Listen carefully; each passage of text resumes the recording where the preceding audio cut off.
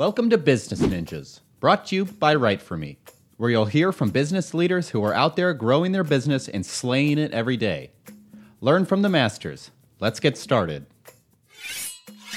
Hey everybody, welcome back for another episode of Business Ninjas. I'm here today with Ned McPherson. He's the founder and head of growth at Endrock Growth and Analytics. Ned, welcome to the show. Thanks for having me. Yeah, excited to have you. So Ned, tell me a little bit about yourself.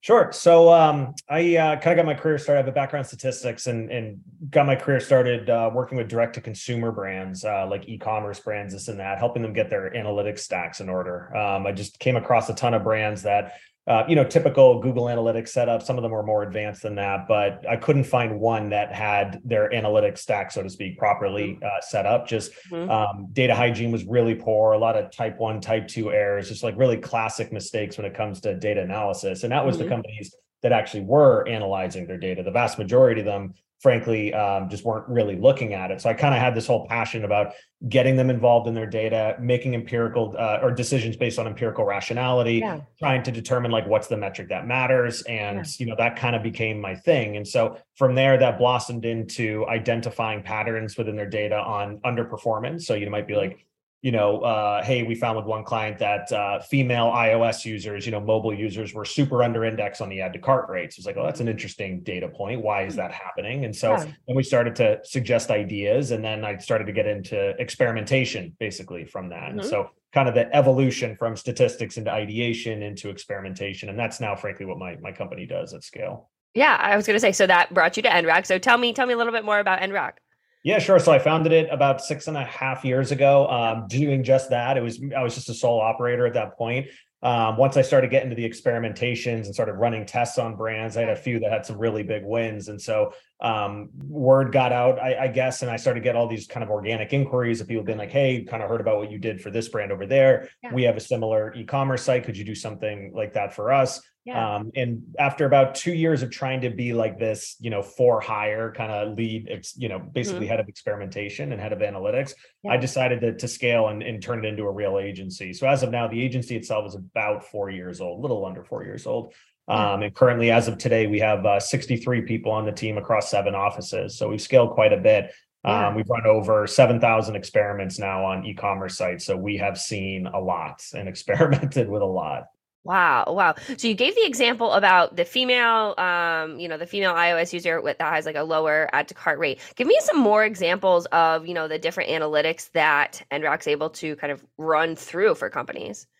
Yeah, sure. Well, I mean, obviously the North Star metric for every e-commerce site is going to be revenue growth, right? Obviously, but it's like the metrics that support revenue growth. The big ones are, of course, conversion rate. We talk a lot about that. It's average order value, it's repeat rate, viral coefficient, some of these supporting metrics.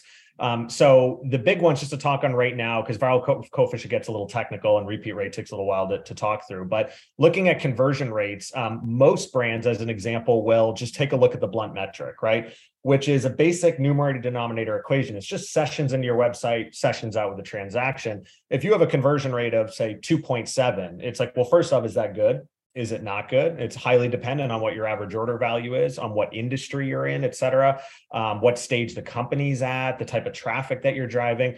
But generally speaking, let's assume that it's underperforming. The next question is, well, if you just know that it's 2.7%, how do you change it? And the answer is you don't really know. So what you have to do is actually peel that back and get into what are called intra-funnel conversion rates, right? And so this is where you start to break the site down to understand, okay, how is the homepage doing at its only job, which is to drive somebody from a landing experience into a shopping experience, right? How are the product pages doing in aggregate at their only job, which is fostering an add to cart, the cart shuttling somebody into checkout getting somebody to transact. So when you start to break the site down into these smaller chunks, then you start to identify like, hey, our homepage rate's doing great. Our add to cart rate's actually not bad, but man, we really struggle with driving people who've added to cart into checkout. Why is that? And you've honed your focus down. So it's less about like big fancy metrics and more of getting into the granular that supports some of the larger metrics. Again, like intrafunnel behavior or average order values. You break that one down. A lot of times people just look at AOV as this all-encompassing metric. It's like, well, break that down between new and returning customers. So now let's look at maybe returning customers and let's chunk that down or create some cohort analyses around first time repeating, secondary, tertiary purchases and look at those AOV patterns. And then we might find something really interesting. Maybe people who buy for a second time of a way higher AOV than the first time. It's like, okay, why is that? What's going on? What can we run experimentation around in order to get a higher, in that case, first purchase or a second purchase AOV? Yeah. So that's obviously very important metrics to take a look at to be able to, provide advice and kind of like growth, like you said, taking a look at those analytics. Talk to me a little bit about how, Endrock Growth and Analytics is able to stand out from its competition, in other ways. Yeah, absolutely. Well, I mean, there's a gazillion, paid media agencies and just general digital marketing agencies or SEO agencies or email or what have you. And frankly, there's a lot of even CRO agencies, conversion rate optimization. I think what makes us different is we're really in the true sense of the word, growth agency, which means we look at full funnel and full consumer life cycle. As an example, a story I like to share is we had one client where we were trying to optimize for repeat rate, right? And we were looking at the trends over time. It was doing okay, but it could have done a lot better. And so we broke out a cohort that had a super high repeat rate.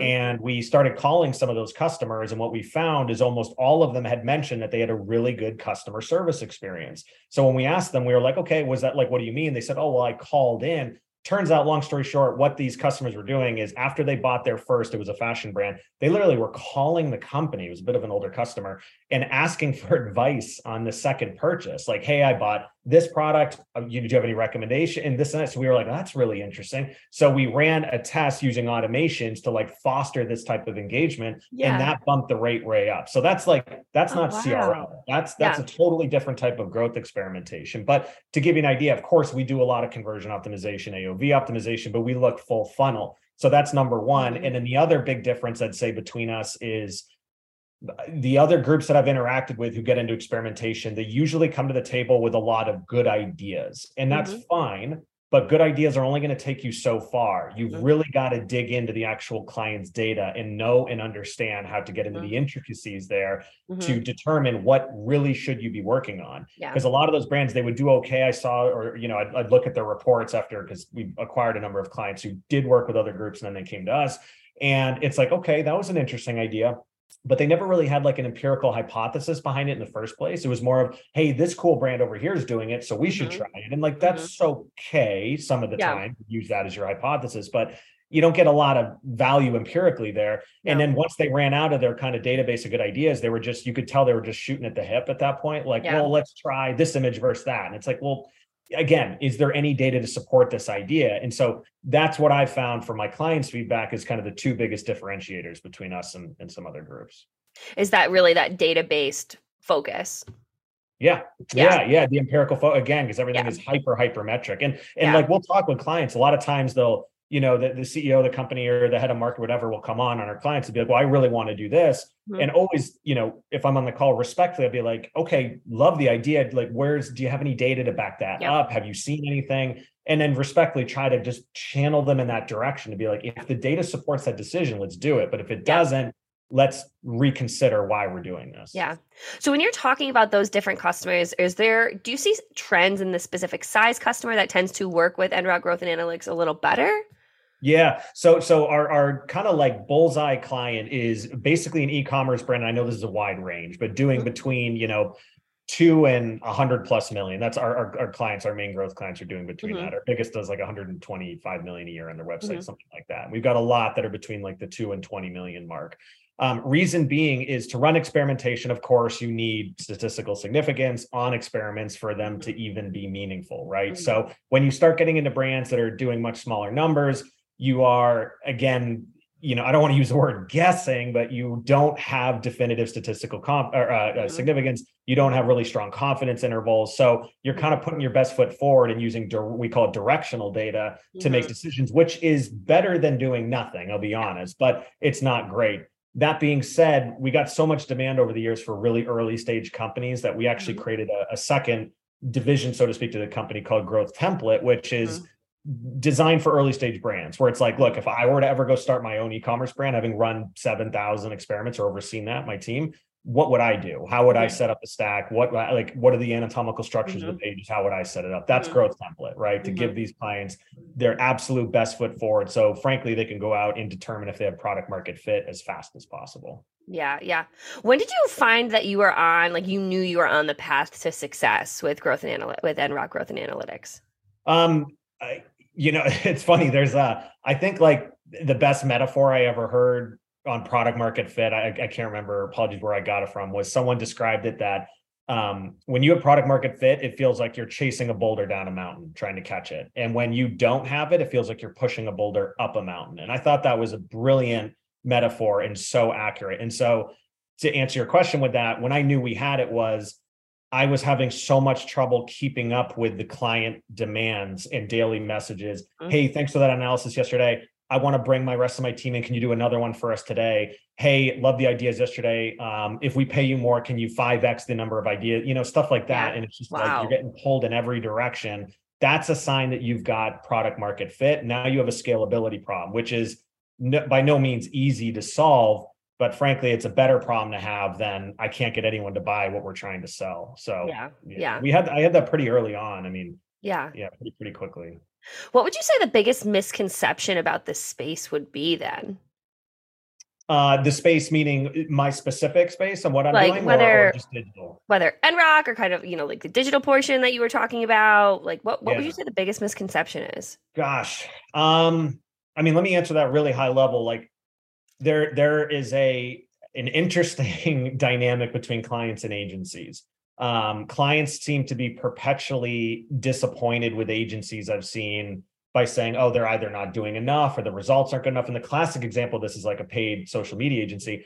I've seen a lot. I don't know, probably worked with 36 paid media agencies that work alongside some of my clients. And I've seen they've done some great work, great analysis, great attempts, but the results weren't there. And the client was unhappy and like they were no good. And it's like, the biggest misconception is oftentimes the brands don't quite understand the intricacies that go into like trying to leverage an audience to buy your product. And it's not for a lack of trying. It's not for a lack of effort. It's not for a lack of intelligence or good ideas. Sometimes it's like, if brands don't have really good product market fit yet, it's like square peg in a round hole, and you could have the best media agency in the planet and you're still going to struggle on your return on ad spend.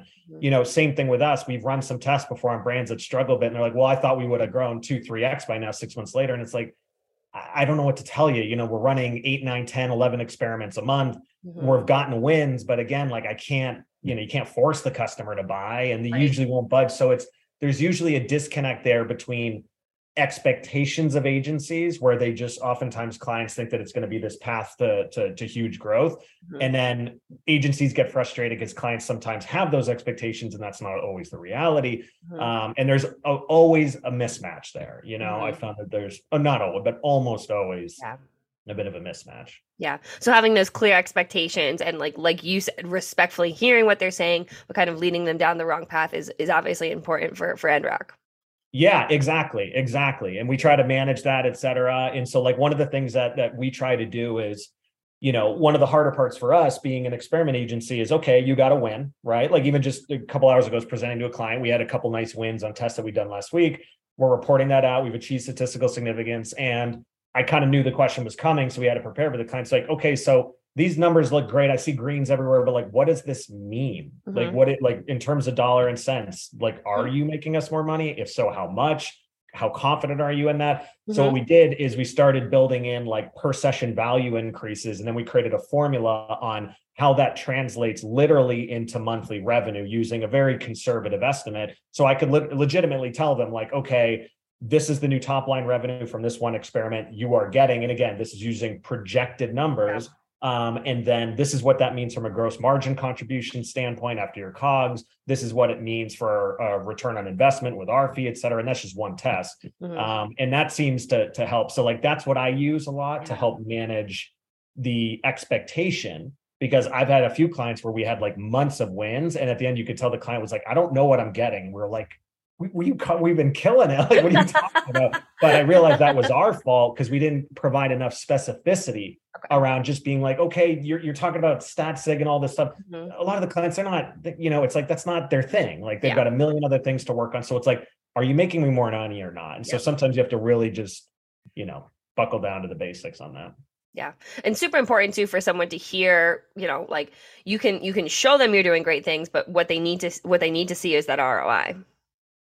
Yeah, of course. I mean, like everyone else, right? And so just, if I were to advise, I have a few other agencies that aren't, CRO agencies, they're email marketing agencies or what have you. It's like, you gotta really talk about the data. You really have to get into empirical explanation on it. And then you've got to sell the ROI, right? Yeah. And frankly, it's okay to have misses. It's okay to have, things that's like, hey, we thought this automation or this ad set or this test was going to go really well. It didn't. So at the end of the day, we're going to iterate and try a new one. And that's our job, and try to pivot quickly. So yeah, that's really interesting. So we've got someone listening who wants to start, working with Endrock and working with you. How would they go about finding you, and kind of talk to me a little about what the onboarding process looks like?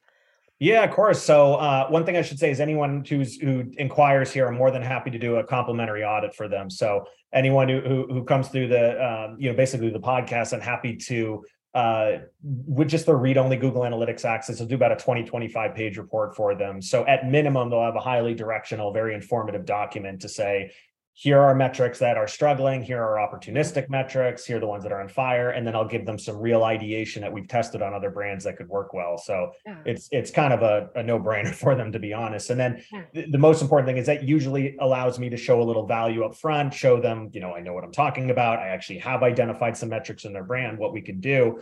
And that's what I do with most, honestly, clients to show them again that, we could provide some value. So in terms of that, anyone could go to our website. It's just endrock.software. That's it. Simple, endrock.software. And then at the bottom, you can submit a form there, or frankly, even just shoot me an email directly at ned@endrock.software. That's great. So Ned, as we wrap up, if you wanted to leave our listeners with one piece of information, either about Endrock growth and analytics, about consumer analytics, about growth experiments, what would you want to leave our listeners with? Yeah, I mean, besides working with us, get your team into a spirit of experimentation. That's number one. Number two is every day, or at least every Monday, talk with your team and say, what's the metric that matters?